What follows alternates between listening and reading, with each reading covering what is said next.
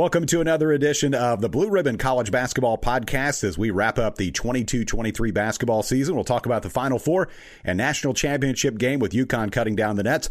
Also, a little later in the show, we're going to break down all 1,200 names in the transfer portal, plus what's happening in coaching news and our spoiler-filled Mandalorian update. Alongside Chris Dortch of Blue Ribbon, I'm Kevin Ingram. What's going on, man? Oh, man, my pain is over, finally. My bracket is the final nail in the coffin was last night. Although, you know what? There was a worthy champion crowned. I was a fool not to see it when the brackets were released, like our buddy Seth Greenberg.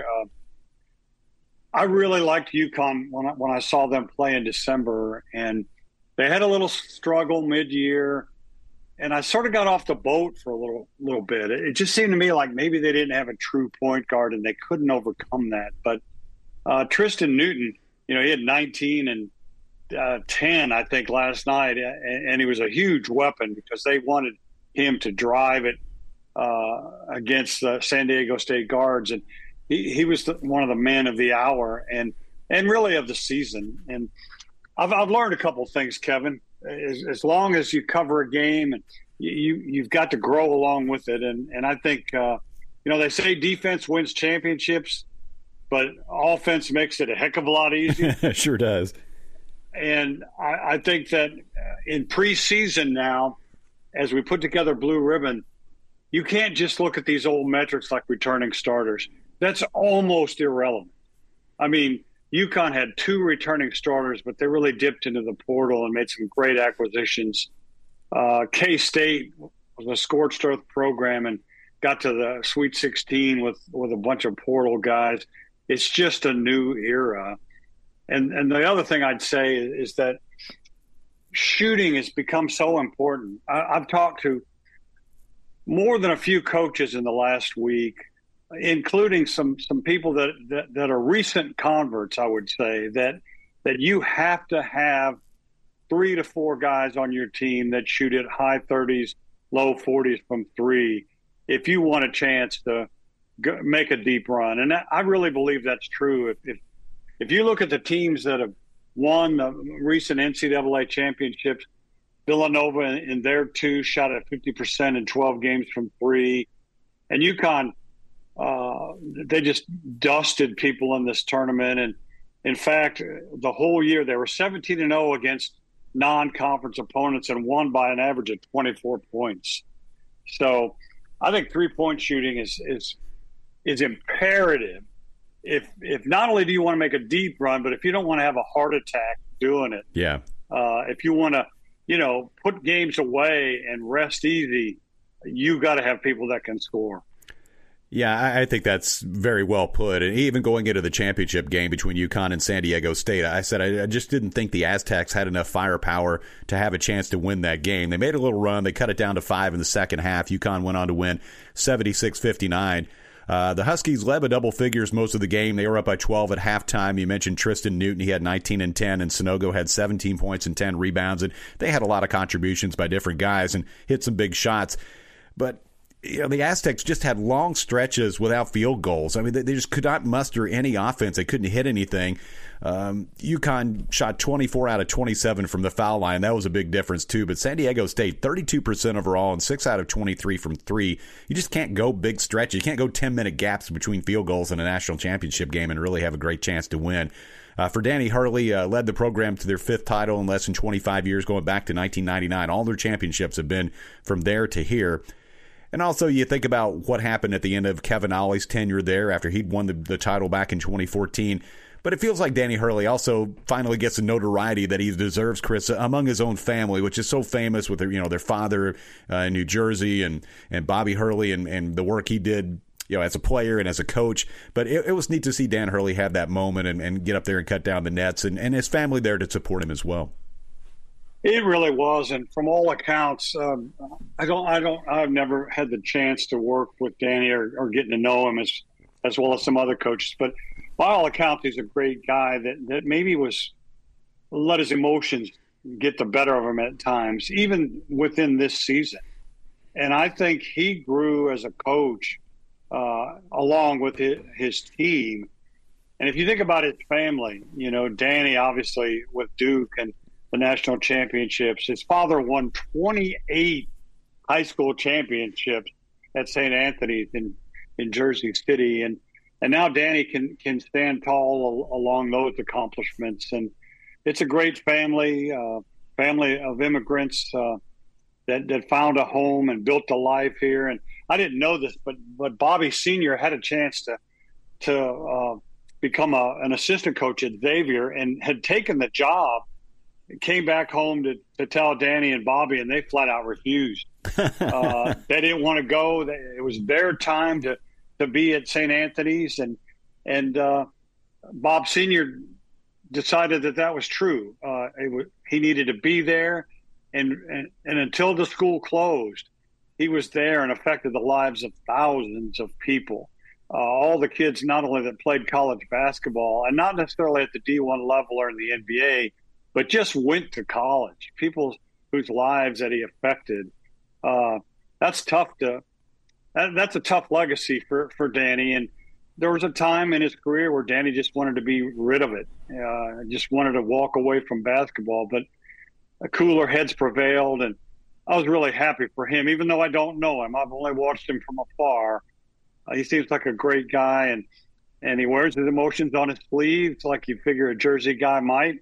And tells you what he thinks. And I'll tell you what, this was a dominant run. It was almost anticlimactic, this tournament, because if you look, and I looked up their numbers, they beat Iona 87-63, St. Mary's 70-55, Arkansas 88-65, Gonzaga 82-54, Miami 72-59, and finally last night 67-59.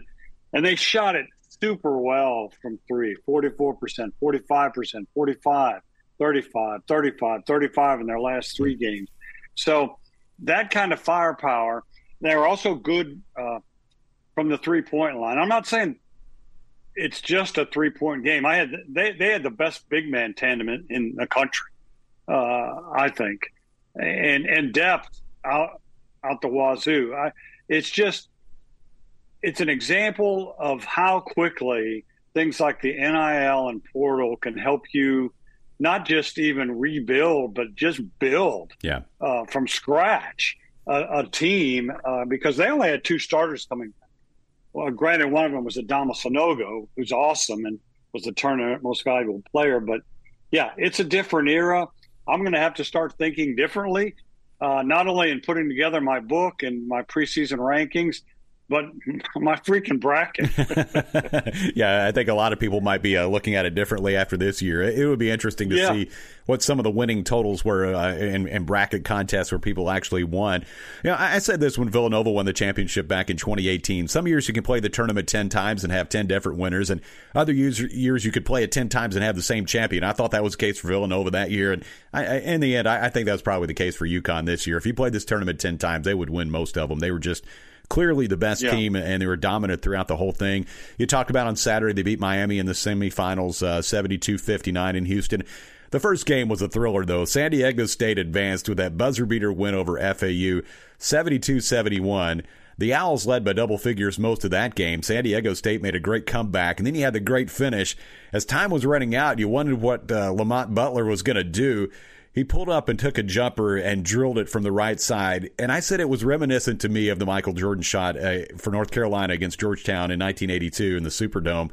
It was from the other side of the court. But there was something about, especially seeing the long shot from the other end of the floor, it was the way his hand was on the ball and his release. It looked to me very much like Michael Jordan. I went back and I found that clip and found the photos of it and sort of compared them, and I thought that was really interesting. It was pure for sure. It really was. I mean, he just drilled it. It was nothing but strings. But Brian Dutcher did a great job with that team. Who knows when a program like San Diego State might be back in that spot again.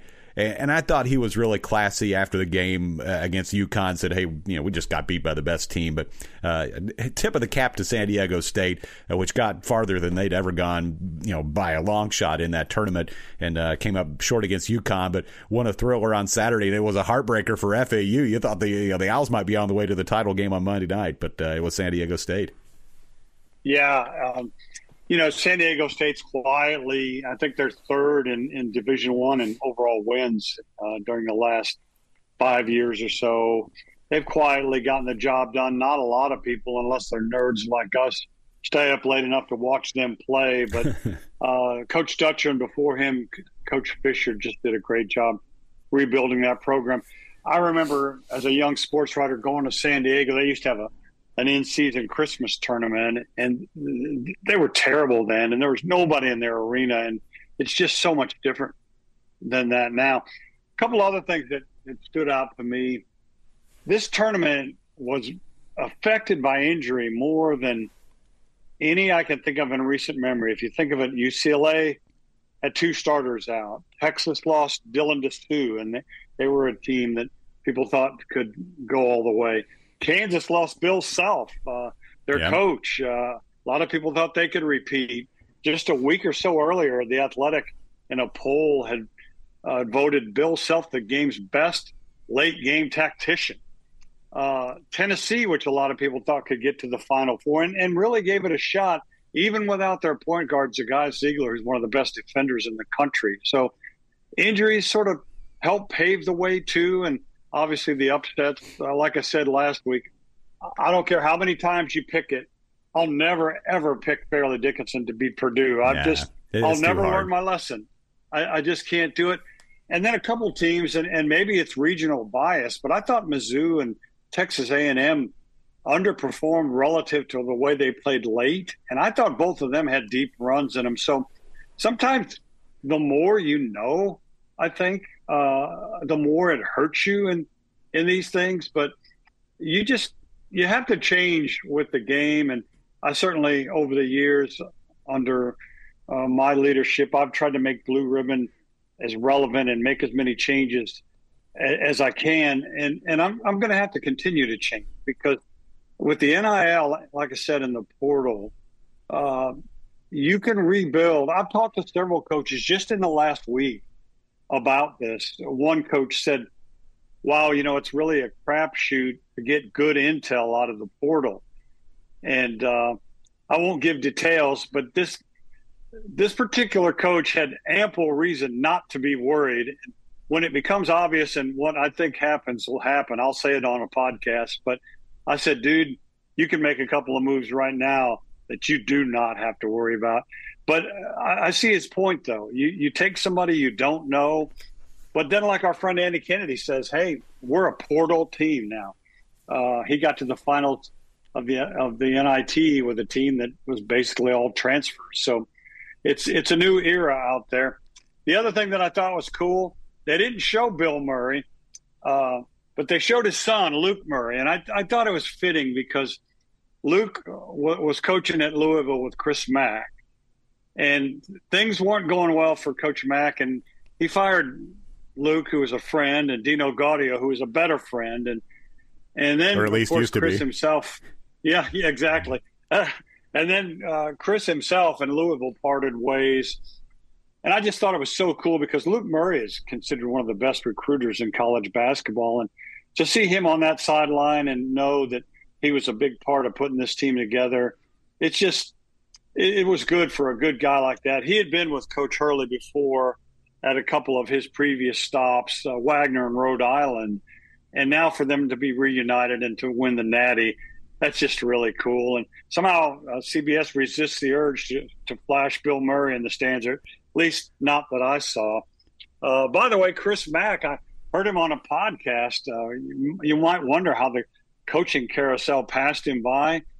It was by design, apparently. And also, if I had a $4.8 million buyout, you'd never hear from me again. So I've said that before, too. If somebody's going to pay me that kind of money to go away, then no question. I might be off the radar for just a little bit.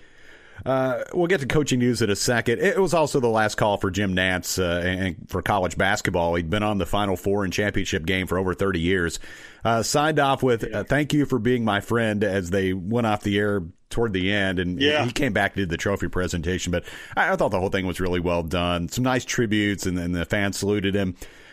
They actually recorded an interview over at the Curb Center at Belmont a few weeks ago. He did with Dana Jacobson for CBS for their morning show. And well, that's right. He lives in Nashville. Yeah, he lives right? in Nashville. So yeah, he was over at the Curb and they did that. But yeah, he's just so used to hearing his voice on those games. Ian Eagle will take over next year, and he's a fantastic announcer and broadcaster, and actually gotten to know him a little bit, which is super cool. But salute to Jim Nantz, who I always say this first week in April is the coolest week to be a broadcaster because he gets to go do the Final Four, and then from there he goes straight to Augusta and does the Masters the same week. To me, I just can't imagine what that would be like. But he's done a great job for a long time, and a good ambassador for the sport, and a good host. And I just always thought very classy and does a great job. It's amazing to me how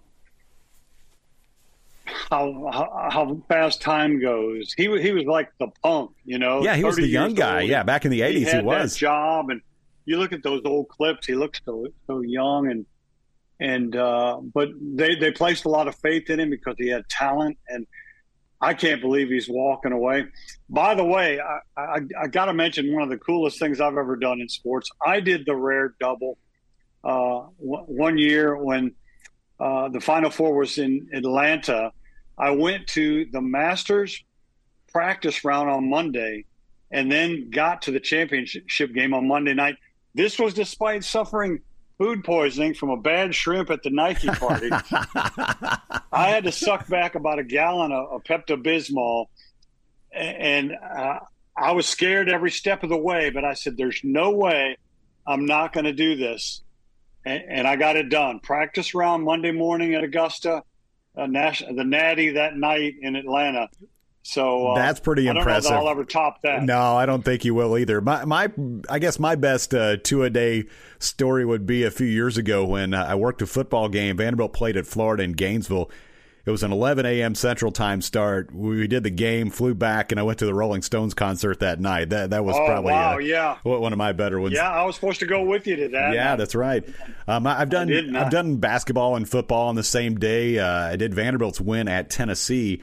I was on the sidelines for that in 2005, and then a friend of mine, Jim Wyatt, his father and brother and some other friends, we caught a ride on a small plane back to Nashville, and then I did a basketball game that night at Belmont. So I did two games in that day, and there's several times when I've done that, but it's always fun, and it's always a little bit nerve-wracking too, worrying that you're not going to make it there in time, but it always seems to work out okay. Coaching news, Rodney Terry becomes official at Texas, Micah Shrewsbury to Notre Dame, Mike Rhodes goes from VCU to Penn State, which to me that's an interesting move because VCU is a really good program, and Penn State is a program that's in a tough neighborhood. I almost wondered, I'm sure financially it's a move up, but as far as the actual job, I'm not sure how I would compare those two. Well, he's from Pennsylvania. Yeah. And I think that was an appeal. I also looking here at my notes. He got a 7-year deal worth more than $3 million. Yeah. So he's a millionaire before he steps on the first court and blows his first whistle. So I think he'll be okay. I was surprised how quickly VCU moved to replace him with Ryan Odom.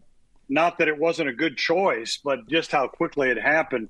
I had heard Ryan Odom, who had obviously made history at UMBC by becoming the first number 16 seed to beat number 1 Virginia, but he did a good job at Utah State, got them in the NCAAs, but I had just heard that he wanted to get back east, and VCU had no trouble. They kind of went out of the Shaka Smart family. I thought they might go with Mike Morrell, who was a Shaka assistant at VCU and Texas, and did a great job at UNC Asheville. Had them in the tournament this year, but it was Ryan Odom. That was a crazy choice. And then Mark Madsen got tired of waiting on his alma mater, Stanford, and took the arch rival Cal job. Across the bay there. I think that's really interesting because obviously his coach Mike Montgomery also coached at Cal.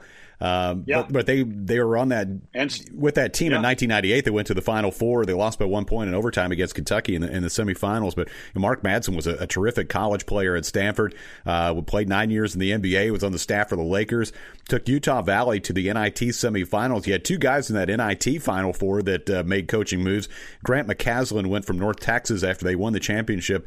Goes from there to Texas Tech. So yeah, he had those moves with Madsen and Grant McCaslin taking new jobs too after the NIT was done.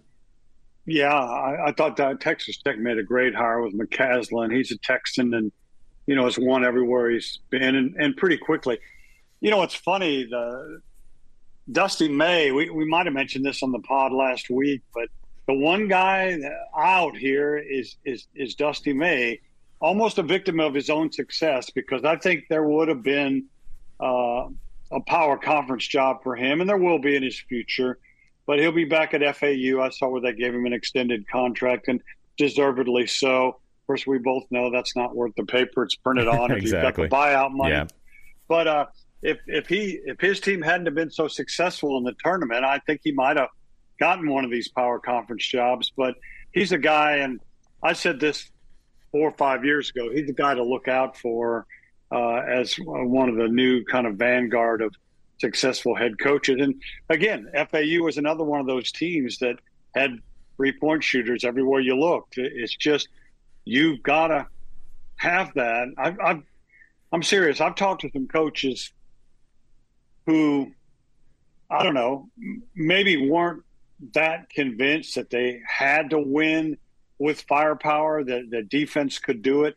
I've talked to a couple of those coaches in the last week that have changed their thinking and realized that you've got to have the kind of firepower that an FAU had, that a UConn had. And obviously Villanova proved it twice. And so it's hardly a secret, but some coaches are slower to embrace. Some coaches are more reliant on what they grew up with and what they've won with. But I don't think there's any doubt. If you want to blow through the NCAA tournament like UConn just did, you got to have some dudes that can step up and make shots. And they just did. There was none of these agonizing dry spells where if you watch, a team like San Diego State or a team like Tennessee even, who could score on occasion, but, games have become clankathons.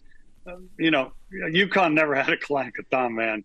There was somebody always that was ready to step up. So I think we've seen once and for all, the game has changed, and everybody's going to try to get that corn-fed dude that shot on a hoop on the back of a barn, or the kid in the inner city that shot with a chain net or no net at all. You're right. Yeah, and just shot and shot and shot. Those guys are like gold, man. They're super valuable. I want to give a shout out to the NCAA Women's Championship and Final Four. I watched those games too. LSU won the title on Sunday. They defeated Iowa 102-85. The game had record-setting TV ratings, and they had big ratings for the games on Friday as well. They played those in Dallas. I thought it was unfortunate, the whole smack talk situation with LSU's Angel Reese and Iowa's Caitlin Clark. It got a lot of run. Reese pointed to her finger for a championship ring. And I like good sportsmanship, especially in a situation like that where you're winning a national championship. But at the same time, trash talk to me is part of the game. There's no telling what all had been said leading up to that point from either one of them. But I just felt like that took away from what was really a terrific Final Four. Iowa knocked off South Carolina, which had been undefeated and ranked number 1 throughout the season and had won the championship last year. And I felt like they really did LSU a favor in a lot of ways, because South Carolina had beaten LSU pretty convincingly back earlier during the season. But Iowa knocked them out and took out South Carolina, and LSU, I felt like, had a lot easier path to win the championship than they would have if they had to play the Gamecocks again. But Kim Mulkey wins her 4th championship. She's a pretty rarefied air in women's basketball. Won 3 titles at Baylor. Now in year 2 at LSU, cuts down the nets. But I don't know what you thought about the whole thing with Angel Reese and Caitlin Clark. But I just felt like it took away from what should have been a really positive moment for the women's game. I think if one were to judge only by Twitter, you could say it overshadowed it. But I think it was a great Final Four.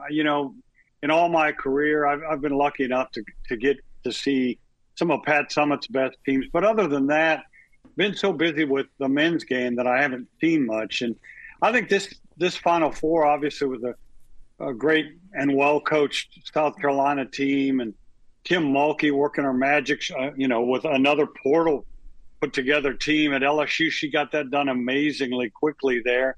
And then, of course, Caitlin Clark. I think she's I called her a cross between Pete Maravich and Larry Bird. I know that's old school, and I know that's men's game, but she's got that form, that swagger, that courage.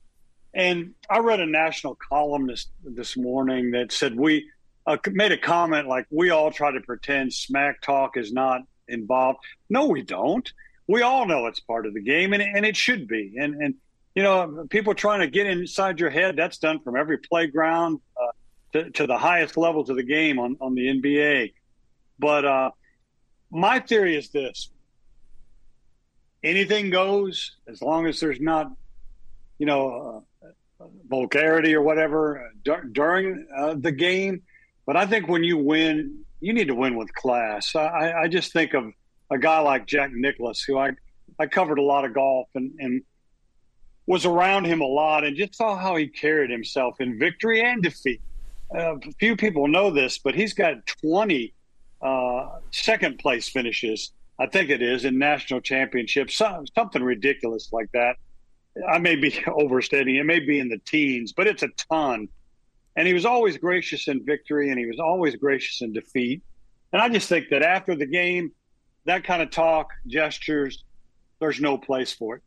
Now, much as I love Caitlin Clark, I think she's a tad she may border from cocky to arrogant at times. And I just don't think there's any place for that. She did that "you can't see me" five after she dropped a triple-double on Louisville. The game's over then. You don't have to add to a great accomplishment. You let the numbers speak, shake your opponent's hand, and go to your locker room. That's just my opinion. But, I kudos to LSU, and, it was a great women's Final Four, too. I think that probably the best team won. Yeah, I think in the end they did. And I will say also, though, that game on Friday night when Iowa beat South Carolina, Caitlin Clark scored 41 points. That was really crazy. Something to watch. That's another game. They could play that game 10 times. South Carolina would probably win 7 or 8. But on that night, it was Iowa's night, and they knocked off the defending national champions. Yeah, and she'd pull up from 35 feet, or she could blow past anybody on the floor because South Carolina's a bigger team, and she's 6 feet. And so I was thinking, man, if she's going to make 35-footers and you can't stay in front of her, how are you going to deal with her? And people were saying they should have doubled her, but when they did that, she just find a teammate and they get a layup. She's a great passer. Yep. And that's what LSU tried to do with her, is they wanted to take away her playmaking. So, she's a triple threat and a great player, a transformative player. Even Kim Mulkey told her in the handshake line, "You're a generational player." So it's pretty cool to see. All right, Chris, a couple things to finish up here. You mentioned Jack Nicklaus, and of course it is Masters Week. To give you a name to remember, we don't talk a lot of golf on our show, but we both love golf. Gordon Sargent from Vanderbilt, and I know this is a little self-serving because that's where I work, but he got a special invite to play as the NCAA champion from 2022 and the top-ranked amateur player. He was out in the practice round on Monday, out driving some of the pros, according to some of the things I heard. It's really neat. I know quite a few folks from Vanderbilt are going to go down to see him play. They start the actual tournament on Thursday, but I would say he's going to be coming soon to a PGA Tour near you. He's a fantastic player for a program that's been the number one ranked program as well, and they've won pretty much every tournament they played in this year. Scott Limbaugh is a great coach, but Gordon Sargent going to play as the top-ranked amateur and NCAA champion in the Masters this week. And also want to talk about The Mandalorian. We'll give you the quick update. We always bring you our spoiler-filled Mandalorian updates as we make our way through the series. Mando and his crew, they went to assist Greef Karga. They battled it out with some pirates there. And then the episode ended with the Rebel X-Wing pilots trying to figure out what happened with Moff Gideon, who I guess they were transporting. He got broken out of a shuttle. There was a piece of Beskar embedded in the ship. Chris, what does it all mean? Wow. That rascal is out there somewhere. Giancarlo, man, he plays a villain like nobody else. Obviously, in the Breaking Bad and Better Call Saul, yep. and now in this, he's a bad one. It's funny. I think what we predicted a couple of weeks ago. There's no question the Mandalorians want to go back and rebuild their planet. They were given a plum deal on Navarro, prime real estate. And but I think what we saw there is akin to what we've talked about in college basketball. There's a new way with the Mandalorians. The armorer, she's old school religious fundamentalist, but she told Bo-Katan, take that helmet off and show your face. It's kind of like adjusting to the NIL and the portal. There's just a new way of doing it, and it'll be cool to see how it all works out.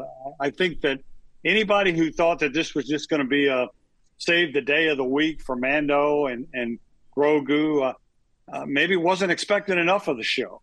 But there's an overarching thing, and we can't forget we were both shocked by the cameo of Tim Meadows. Yes, the ladies' man showed up on The Mandalorian. Yeah, he was crazy. He seemed to be an overworked New Republic servant, and he just didn't have any time for the warnings about Navarro. But yeah, the Mandalorians, when they get together and start using their jetpacks and their flamethrowers and such, they made short work of the pirates.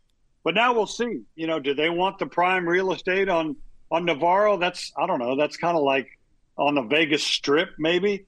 Or do they want to go back and try to rebuild Mandalore? So it's going to be interesting as we go to every 2 weeks now, twice a month rather than every week. We'll have to catch up on 2 episodes. But by the time we do another podcast, who knows what's going to happen, man. Yeah, the one thing I liked about the armorer, she didn't take out the bad guys with a lot of fancy weapons. She took the tongs over there and just wiped them out. Hammer and tongs, get you some baby. of that. Okay, I don't know for sure where Moff Gideon is, but I have an idea where he was last Tuesday. I can tell you for sure where he was last Tuesday. Giancarlo Esposito was at Vanderbilt speaking at a symposium. Moff Gideon, Gus Fring. I was very disappointed. I was doing baseball last Tuesday night. I would have gone to this and seen him speak if I hadn't been working. But I thought that was pretty cool that he came to town, and I saw some people took some photos with him and stuff. He evidently is a very fan-friendly actor. You see him at all these conventions and things, and I loved him as Gus Fring on Breaking Bad and Better Call Saul. I've binge watched both series over the span of about 6 months or so here. I just finished the 5th season of Better Call Saul, but he is. Did you like it? Oh, I really did. It's a different type series from Breaking Bad. It's kind of the backstory that leads into the Breaking Bad series. It's a slow burn. It's a little slower. You gotta hang with it. It's a little slower, but it's not quite as dark either as Breaking Bad. And I've really enjoyed watching all those. I've seen all but the final season of Better Call Saul, and they're supposed to have that on Netflix coming up. But he is an all-time great bad guy. I just think that guy's an awesome actor. And I thought it was funny, as we kind of circle this back to basketball, I thought the same thing when I saw Rodney Terry, the now Texas head coach, that he looked a little like Gus Fring, with the glasses. And I saw somebody say that Rodney Terry looked like he was going to go take out the Salamanca family. And I thought that was one of the funniest tweets I saw during the entire NCAA tournament. Wow, now that you mention it, with his glasses on, he looks a little bit like Gus Fring. Yep. Wow. That's so cool that he was at Vanderbilt. Uh-huh. Yeah, you should have ducked out, man. The 7th inning stretch. Take off during the 7th inning stretch and go see the speech. Take the mic, boys. I'll be back. Come back and finish the game. They had enough pitching changes in that game. I probably could have made my way over there and seen some of it. I think it was just down the street. Chris, always great. Enjoy our podcast throughout the season as we put the wraps in another year. I know we'll track things as far as the transfers and who's going where, and then kind of get into the off season next time. But man, it's always fun. We've done this show for many years, and it's a blast. And I couldn't pick somebody better to do this show with than you. You know your stuff like nobody else, and you know everybody. Period. So it's always wonderful. Well, I couldn't think of doing it with anybody else but you. The traffic cop, quick with a pun, and love ball, and a dear friend too. So. I hope we can do many more years of this, dude. Me too. He's Chris Dortch. I'm Kevin Ingram. That's the Blue Ribbon College Basketball Podcast. We'll talk to you next time.